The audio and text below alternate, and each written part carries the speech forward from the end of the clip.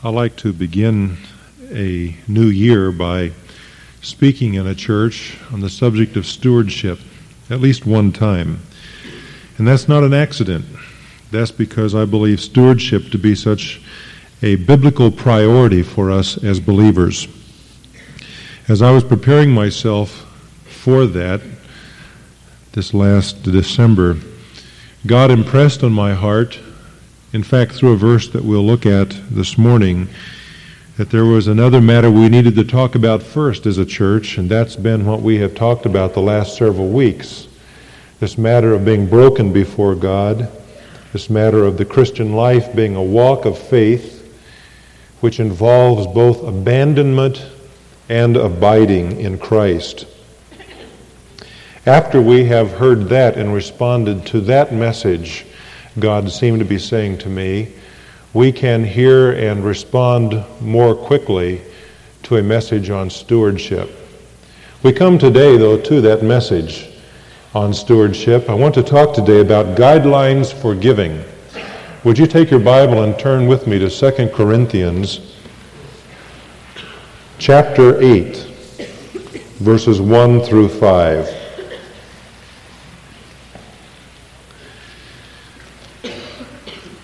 Now, brethren, we wish to make known to you the grace of God which has been given in the churches of Macedonia, that in a great ordeal of affliction their abundance of joy and their deep poverty overflowed in the wealth of their liberality. For I testify that according to their ability and beyond their ability, they gave of their own accord, begging us with much entreaty for the favor of participation in the support of the saints. And this not as we had expected, but they first gave themselves to the Lord and to us by the will of God. Consequently, we urged Titus that as he had previously made a beginning, so he would also complete in you this gracious work as well.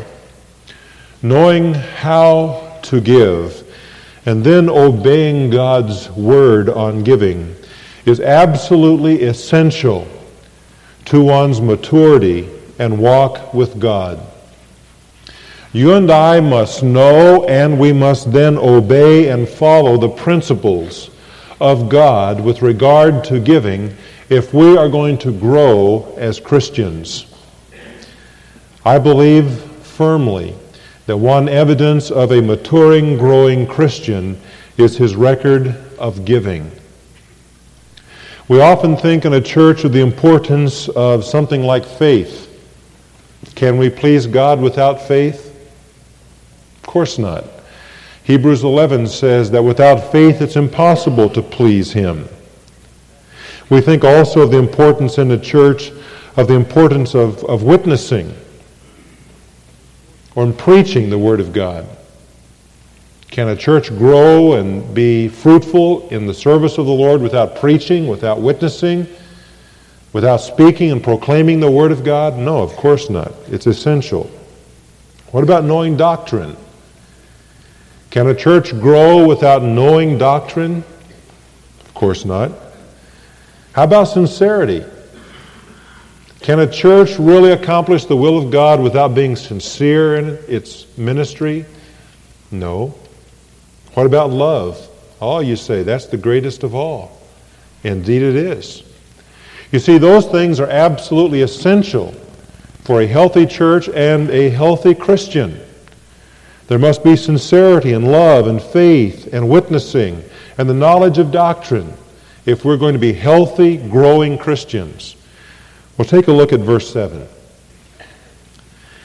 Just as you abound in everything, in faith, utterance, knowledge, all earnestness, and in love, see that you abound in this gracious work also. You know what Paul is saying here? He is saying that our learning how to give God's way is just as important as faith and love and witnessing and knowing doctrine and being sincere. Now, we don't usually put that in the same category, do we? And yet God does put them in the same category very clearly in verse 7. Learning how to abound in our giving, how to follow God's guidelines in giving, is just as important as these other spiritual matters that I've mentioned.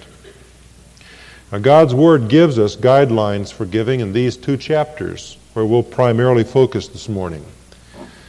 There are 12 of them. You say you're going to get through all 12 by quitting time? Oh, yes.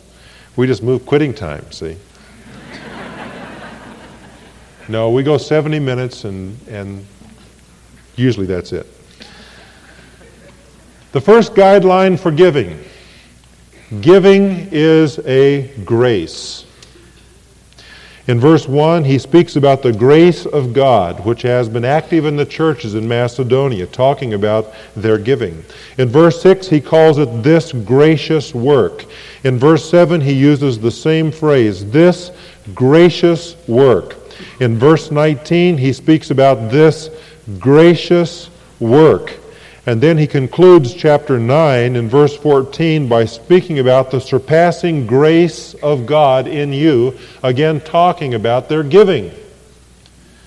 And so please understand as we begin that giving is a grace. That is, we do not give in response to a legalistic command, but we give out of thankful hearts in response to God's grace in our lives. We do not give out of a sense of obligation, but rather because of the outflow of the working of God's Spirit in our lives. When I say that giving is a grace, I mean that giving is to be generous as God's giving of His grace to us. We are to be sacrificial, just as God's grace sacrificed for us. And we see that sacrifice in verse 9, where he speaks about the grace of our Lord Jesus Christ, that though He was rich, yet for your sake He became poor, that you through His poverty might become rich. Do you see the sacrificing grace of God? And now he says to you and me that our giving is likewise a grace, and it should involve sacrifice. That's guideline number 1. Giving is not a legal duty, but rather giving is an outflow of a thankful heart, grateful to God for the grace that He has bestowed upon us in His Son. Guideline number 2. Giving is to be exercised whatever one's circumstances. Verse 2 says, regarding the Macedonians, that in a great ordeal of affliction, their abundance of joy and their deep poverty overflowed. Now, the financial condition of the Macedonians was one that was desperate. This word deep literally means down to the depths. It means that they were on rock bottom. Poverty. You don't get any lower than the Macedonians were in their circumstances. The word poverty here literally means abject poverty. And the idea was that they were actually in danger of starvation. Now, we talk about poverty in the United States, and relatively speaking, there is poverty in the United States, and some of it is severe. But very little poverty in the United States is to the point of starvation, as it is in multiplied other countries around the world, where people literally every day are starving to death. Now, it is in that condition, like in the third world today, that the Macedonians were in. They were at the point of having no food to eat. And yet the apostle says, despite that, their great joy mingled with this deep poverty and overflowed in the wealth of their liberality. They gave a generous and liberal gift to the ministry of the Apostle Paul. And so whether one has much or little, whether one is salaried or unemployed, whether one is on Social Security or if one is a child on an allowance, if one has anything to give, he has something to give. I think of the woman in Mark chapter 12 who gave the mite. That's all she had. It wasn't very much, but what it was that she possessed, she gave. She didn't give 10%. She gave 100%. And she was blessed for her giving. Oh, somebody says, if I were wealthy, then I would certainly give generously. Have you ever felt that way? I think all of us have had that at least cross our minds, if not become a philosophy of our hearts. If I were only wealthy, then I could give generously. You see, our circumstances will never be what they should be in order for us to be generous. We need to learn to be generous with whatever we have to give. You see, being rich does not make one spiritual. If one cannot trust God when he's poor, it's going to be even tougher when he's rich to trust God. Being wealthy has nothing to do with being generous. Being generous means giving out of that which we have. Actually, being rich only compounds the problem. You come right down to it. Makes it even harder to give and to be generous. I remember hearing a story about a preacher who went out to visit a farmer. The preacher wanted to talk to him about his giving, so he said, well, farmer, if you had 2 farms, would you give them to God? Give one of them to God? The farmer said, preacher, you know I would. And he said, well, farmer, if you had $2,000, would you give one of those thousands to God? The farmer said, with tears in his eyes, preacher, you know I would. He said, well, farmer, if you had 2 cows, would you give one of them to God? The farmer said, now, preacher, you know I've got 2 cows. Isn't that just the way most of us are? Giving is to be exercised whatever our circumstances. And then a third guideline is that giving is a form of fellowship. In verse 4, he describes the Macedonians as begging with much entreaty for the favor of fellowship, is the real word there, in the support of the saints in Jerusalem. In other words, giving is a way in which we fellowship with one another. Fellowship is simply sharing. It's a very practical kind of sharing. We would rather talk about other kinds of fellowship. And yet giving is a form of fellowship. They were giving to the ministry of the saints, to the needs of the saints in Jerusalem. The Jerusalem saints themselves practiced this in Acts chapter 4. Those who had lands went out and sold them, and they brought the money in so that it could be given to those who had nothing. That's a way of fellowshipping with other believers. Frankly, some of us would rather be in a prayer meeting than to have this kind of fellowship. Or we'd rather go to a Bible study than to fellowship and giving, and yet this is a form of fellowship. We fellowship in giving as a church by sharing in the expenses of the ministry, both here and around the world through missions. That is part of the fellowship of Grace Church, giving. Giving is a form of fellowship.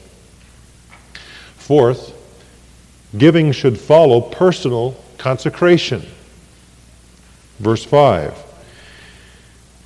Paul says that they gave in this way not as they had expected, but they had first given themselves to the Lord. And to us, he says, by the will of God. In other words, the Macedonians, before they sent their generous gift out of their poverty, first gave themselves to the Lord. And right here is the verse that God used to prompt my heart to preach, as I did in the month of January. Because people, we can hear all about how we should give and what God's guidelines for giving are, but unless our hearts really belong to the Lord, we're not going to obey those guidelines. Not until we are broken. Not until we come to the place of walking by faith and abandoning and abiding are we going to be willing to obey God's guidelines. You see, giving has to be preceded by a personal consecration in which we say, Lord, I am yours. And by the way, everything I have is yours too. And when we get that view, that perspective, we can begin to obey the guidelines that God gives us. Giving should follow personal consecration. I think some people try to buy off God with their bucks. They say, God, I'll give you these dollars. Just leave me alone. That's unsatisfactory. God doesn't want the bucks. God wants you. He wants your heart. He wants your affection. He wants your devotion. And when He's got that, then you can give. Give meaningfully. Number 5, giving is a proof of love. Verses 7 and 8. Verse 7, he speaks about the gracious work of giving. Then he says in verse 8, I am not speaking this as a command, but as proving through the earnestness of others the sincerity of your love also. Talk is cheap, but action costs something. It is not enough to say that we love God or say that we love God's people or even to say that we love the lost. It's fine to say it, but we have to put action to that. And part of that action is giving. Giving to the Lord, giving to the Lord's work in the local church, giving to the Lord's work in evangelism around the world. Giving is a proof of love. John says that if we see a brother or sister who has a need, we ought to give to that brother or sister. Not just say that we love them. Not say, God bless you, I really love you, pray for you. No, we ought to give to them to help them. Giving is a proof of love. And again, I point to verse 9 as an illustration. John 3:16 doesn't say, for God so loved the world. It says, for God so loved the world that He gave His only begotten Son, that whosoever believeth in Him should not perish, but have everlasting life. The coming of the Lord Jesus Christ is the proof, it's the evidence of God's love and God's grace. The evidence of God's love in our lives is our giving, says the Apostle Paul. Do not say that you love God if you do not give to your brother who is in need. Do not say that you love God and have a selfish heart. Number 6, giving is intended to reflect equality. We see this in verses 10 through 15 of chapter 8 of 2 Corinthians. I'm not going to read that whole text for time's sake, and yet you will notice that several times there the word equality is mentioned. Let me just pick out verse 12. He says, for if the readiness is present, it is acceptable according to what a man has, not according to what he does not have. For this is not for the ease of others and for your affliction, but by way of equality. What is he saying here? Well, he's saying basically what we said a year ago when we had that stewardship campaign. Remember the little phrase that was used? Not equal gifts, but equal what? Sacrifice. We're not to give what we don't have, but we are to give out of that which we do have. So that those who have much, give much. And those who have only little, give little. But there is an equality in the sense that they each sacrifice equally. The idea here is proportionate giving. An idea which is reinforced back in 1 Corinthians chapter 16 as the apostle closes his first letter to this same people. He says in verse 2 of that chapter, on the first day of every week, let each one of you put aside and save as he may prosper, that no collections be made when I come. In other words, he says, according to as we prosper, as God prospers us, we are responsible to give. And he says, I say this to every one of you. This is not just for those who are on a definite salary or those who have a high income. But he says, every one of you, even children on allowance. He says, every one of you should lay aside in store according as God prospers. Each has a share. The support of God's work is not for just a few. It's not just for the leaders, but the support of God's work is for everyone. And the principle, the guideline involved, is that giving should be equal, so that those who have much give much, and those who have little give out of their little. Number 7, giving is to be voluntary. And here we skip down to chapter 9, verse 7, where he says, "Let each one do just as he has purposed in his heart, not grudgingly or under compulsion." Now what had happened was that a year before Paul wrote this letter that we're looking at, the Corinthians had indicated to him that they wanted to give a gift to the poor saints in Jerusalem. In other words, they had made a faith promise. Some people want to know if that's biblical. Well, here's an example of it. The Corinthians, by faith, had made a promise. We say, well, we're going to take this offering for the poor saints of Jerusalem. Now, Paul is coming along a few months later, and he says to them, look, you haven't gotten that offering together yet that by faith you promised to God. And he uses the word promise in our text. He says, you haven't gotten that together yet. You need to do it. You need to avoid covetousness. At the end of verse 5, he uses that very term. He says, you promised, now don't be selfish. Don't say you're going to do something and then not come through with it. But he goes on to say, but let each one of you do just as he purposes in his heart. In other words, it's to be voluntary giving. There is not to be a set amount. They were voluntarily to give, but how much, you say? 10%? A tithe? No. As a matter of fact, tithing is not God's principle of giving in the New Testament. It actually wasn't even God's principle of giving in the Old Testament. Even under the Old Testament, the Jews gave about 23% per year on an average, but that included their national taxes at the temple. In the Old Testament, when Zacchaeus was saved, he didn't give 10%. He gave how much? Was anybody here last Sunday night? When we talked 50%, right? He gave 50%. So there's not a set amount that is given. Giving is voluntary. It's personal. No one can tell another what or how much to give. In fact, I wonder if setting a rule or a percentage doesn't rob people of the joy and the liberty of their giving. We're not to give out of compulsion, out of constraint. We're not to give with a grudge, he says. That's improper motivation. We're to give freely. We're to give voluntarily what we give. And if we don't give with that kind of a spirit, then our giving isn't really doing any good spiritually for us anyway. God is not pleased when we give and then regret that we've given. So he says, whatever you give, whatever you purpose in your heart to give, do that freely. Let it be a voluntary thing. Guideline number 8 is found in verse 7 also. God loves a cheerful giver. So giving is to be joyful. Is to be joyful. The Macedonians gave that way. We read back in chapter 8, verse 2, that out of that ordeal of affliction, their abundance of joy and their deep poverty overflowed together to give the gift. And so they enjoyed giving. It was fun for them. And as most of you know, the word here really is hilarious. God loves an hilarious giver.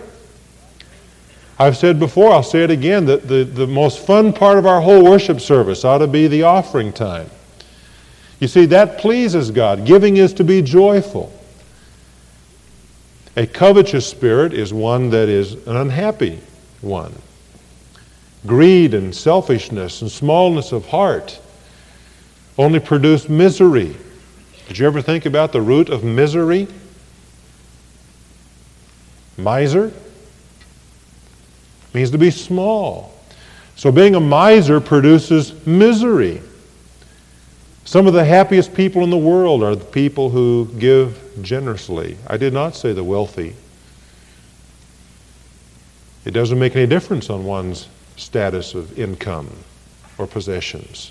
But those who give generously are the joyful. I think of a class of ladies in a church where I pastored in Kentucky who, for the most part, are in their 60s and 70s and 80s. I'll leave a little room for some that may be below that. But most of them are in that age group. I don't know of a wealthy one in the whole group of them, and 100, 120 of them. Almost every one of them lives month by month on Social Security. And yet those ladies, every year in the spring, take a special offering for the Christian school related to that church. Last year, out of their meager incomes, they pulled together some $7,000 above their regular giving for the support of that work at the Christian school. And I'm telling you, you never saw a happier bunch of women than in that Fidelis class. They really enjoy giving. Do you enjoy giving? God loves a joyful giver. And the more generously that we give, the more joy that we have. Didn't Jesus say it is more blessed to what? To give than to receive. You children think it's fun now to get Christmas presents, right?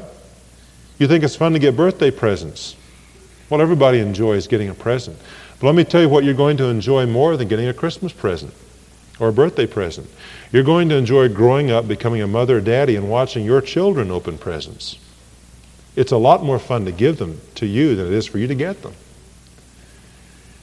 Giving is to be joyful, and it is joyful for those who are generous and are not misers. And then 9, giving increases one's harvest. In verse 6, the apostle says, "This I say, he who sows sparingly shall also reap sparingly, and he who sows bountifully shall also reap bountifully." Then verse 10, "Now he who supplies seed to the sower and bread for food will supply and multiply your seed for sowing, and increase the harvest of your righteousness.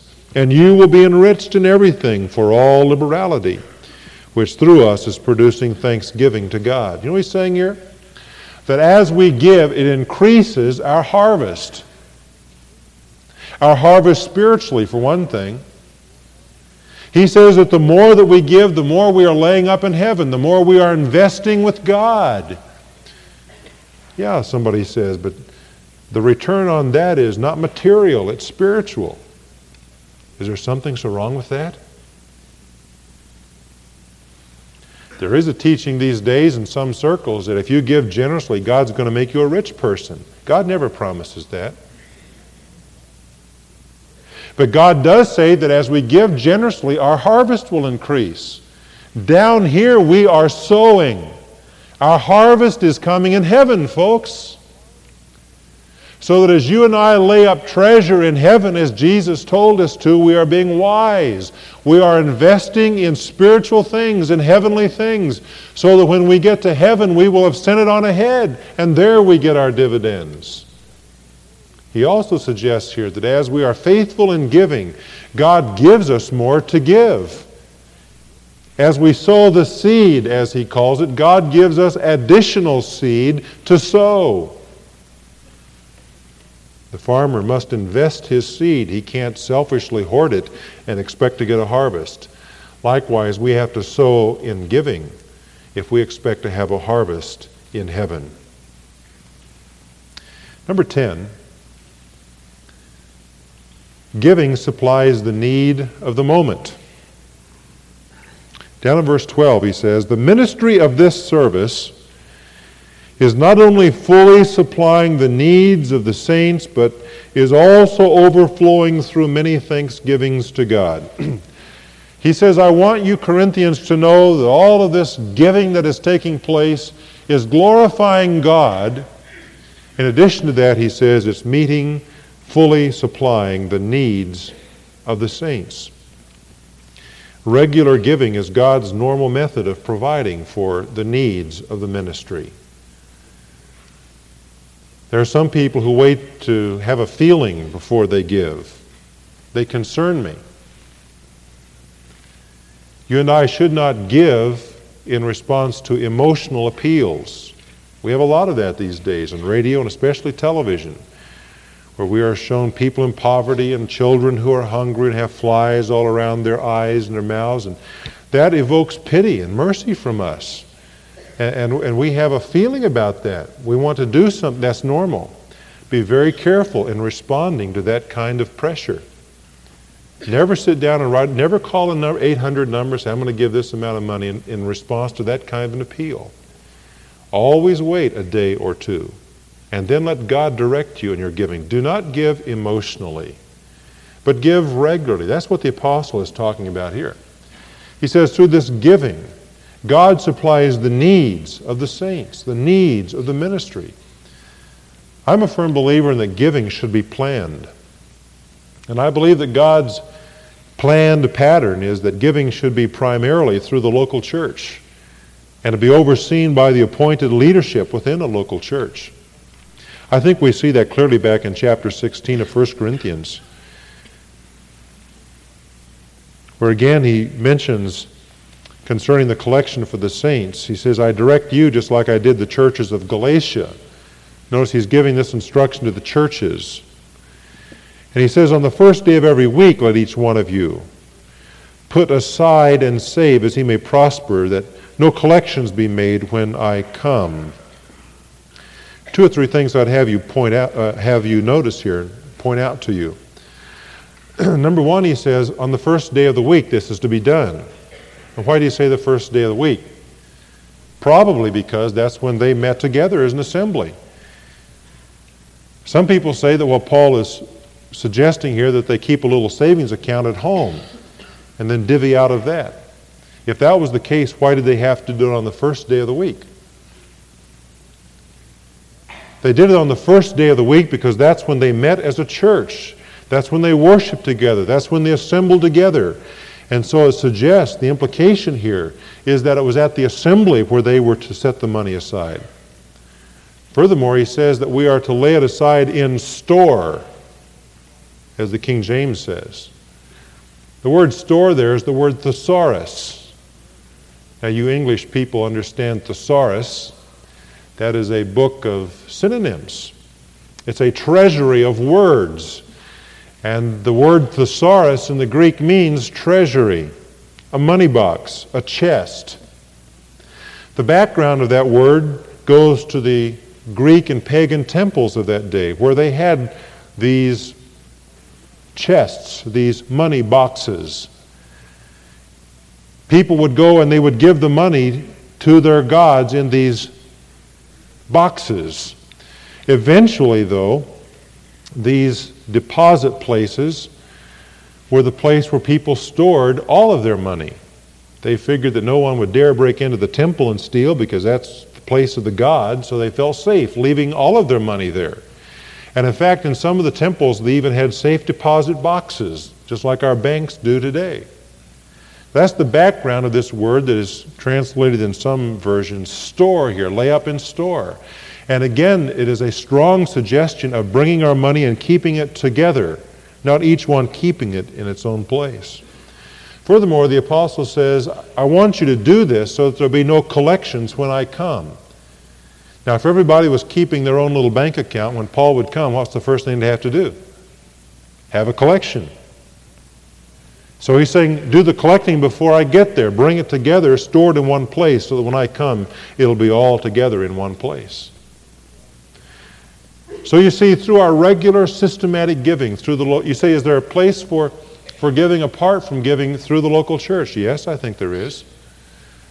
I don't think there's anything wrong with our hearts being sensitive to give in other places for other needs as God may direct us. But I believe that our regular, planned, systematic giving ought to be in and through the ministry of the local church. That is God's program. Number 11, giving glorifies God.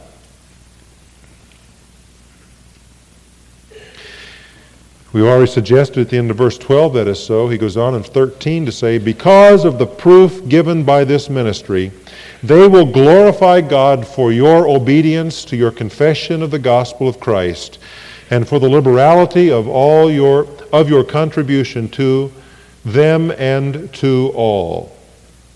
So what is he saying? He's saying, as you give, the result of this is not only going to be that the needs of the ministry are met, that the saints will be cared for, but the result will be that God will be greatly glorified. And the more you give, the more glory that will go to God. Why do you give? I know why most of you give. You give to honor God, to glorify God. And that's the right motive. We ought not to be like that Pharisee in the temple who gave to be seen of men. Rather, we ought to give quietly and in secret and to the glory of God. Unfortunately, there are people who have other motives for giving. There are some people who like to use their money as a weapon, and that doesn't glorify God. I have known of wealthy people who wanted their way in the church, and when they didn't get their way, the congregation went another way. They withheld their giving, or they began to designate it all to a certain place. That is not giving that glorifies God. Or sometimes there's someone who doesn't like a decision, or there's a misunderstanding with the preacher, and so he says, I'm not going to give anything. I'll show him. I'll show that church. Do you see how that is a dishonor to God? Giving is to glorify God. That's to be the motive of our giving. God, I give not for men. I don't even give for the church. I give to you. There are some people who ask, well, I go to a church that is a part of a certain organization like the National Council of Churches, and I don't agree with what they're doing. Should I give my money in that church? Well, my answer to that is no. I would not give my money in a church if I did not agree with that church and with its associations. I wouldn't give my money there. I wouldn't even be a member there, for one thing. When we give our money, we need to trust the leadership. If we don't trust the leadership, then we ought not to even be in the church, actually. When we give our money, it's because we want to glorify God, and we trust the leadership, and we trust the church to do the right and the wise thing to the honor of God. Giving that way glorifies God. It unifies the church. It accomplishes the work of God. And then number 12, we see that giving is a matter of obedience. In verse 13 he says, they will glorify God for your obedience to your confession of the gospel of Christ. My giving proves the subordination of my life to my master. My giving shows that I really mean it when I call him Lord. It evidences the fact that I realize that I am a steward, that all I have is from God, that he has entrusted to me what resources I do have.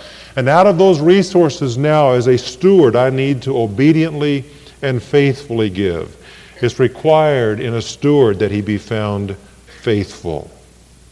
And by the way, I think that's another reason why the apostle said that they should do this the first day of every week. It was so that there would be a weekly or at least a regular reminder to them of their obedience and their submission to the lordship of Christ. As they gave what they had to give, it was a reminder, God owns all of this. I am giving this as a matter of my service to him. Those are 12 guidelines for giving, as found in the Word of God. These are not my ideas. These are not my standards. These are God's guidelines. You know, one of the basic sins to man is greed. And that's why one of the 10 commandments found in Exodus 20, verse 17 says, thou shalt not covet. In our society today, there is the approval and promotion of covetousness and greed. And I tell you, it's tough. It is tough to pull away from that as believers. And yet, covetousness and greed robs us of joy and liberty in our giving. It robs us of receiving God's abundance of blessing in return. It robs us of our eternal dividends in heaven. Covetousness is a terrible sin.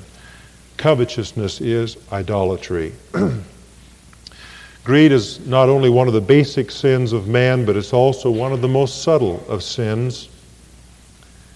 So easily do we all rationalize its presence in our lives. John MacArthur tells of a priest who heard years and years of confessions from his parishioners, but he admitted that not once had he ever heard anyone confess the sin of covetousness. It behooves all of us to examine our hearts to see if that sin be there, to see if we are giving according to God's guidelines. Now, frankly, for some to be able to give as freely as they like, they have to get out of debt. One of the greatest problems in our society today is that very one, indebtedness. We are told all the time that we need this card or we need this account in order to get ourselves further into debt and pay more interest. What some of us need to do is to get out of debt. And if we're serious about that, it means that we give up our charge cards, we stop borrowing, and we get ourselves on a budget that is limited and which will provide for our essential needs, but above and beyond that, we give to God and we get ourselves out of debt. There are some materials you can get if that is a need for you, for your family, to get out of debt. It is important that we learn how to handle money. You know why that is? One of the basic principles that Jesus gives to us in the Gospels, I think it's in Luke chapter 16. He says, if we do not know, now you listen to this, if we do not know how to handle money, he says, who is going to entrust to you the true riches? In other words, spiritual responsibility. There are some people who are very eager to have spiritual responsibility. They want to be leaders, and yet they haven't yet learned how to handle money. And Jesus said that has to come first. And so as you aspire to serve God in a great way or to be a leader in God's work, may I exhort you first to look after your stewardship, to learn how to handle money. And then the Lord says that He will entrust to you the true spiritual riches. How can we be stingy or less than generous when we consider how great God's gift is to us? The apostle closes by saying, thanks be to God for His indescribable gift. Out of our gratitude to God for that gift, may we follow the guidelines for giving as He has given them to us in His Word. Let's pray together. Our heads are bowed, our eyes are closed. The message today has been a very particular, pointed one. It may be that you're here and you're not a Christian at all. Let me underscore in your heart that it is not your money that will gain you entrance into heaven. It's not how much you give. It has nothing to do with that. Indeed, you must see yourself as an impoverished sinner with nothing to bring to God. You must see yourself as needy of His salvation if you will be saved. If you've never trusted the one who died for you and rose again, the one who in grace impoverished Himself that you might be rich, will you trust Him today? And those of us who've done that, do we need to confess anything today? Do we need to talk to God about what His Word says in this matter of giving? Some of us may.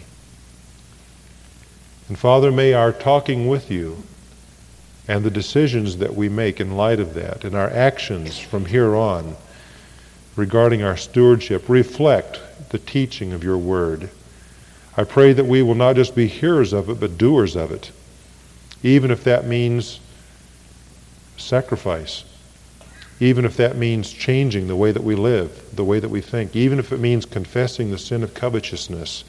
Whatever it takes, Lord, to get us into the place of obedience and therefore blessing, I pray that You will work in our lives to that end.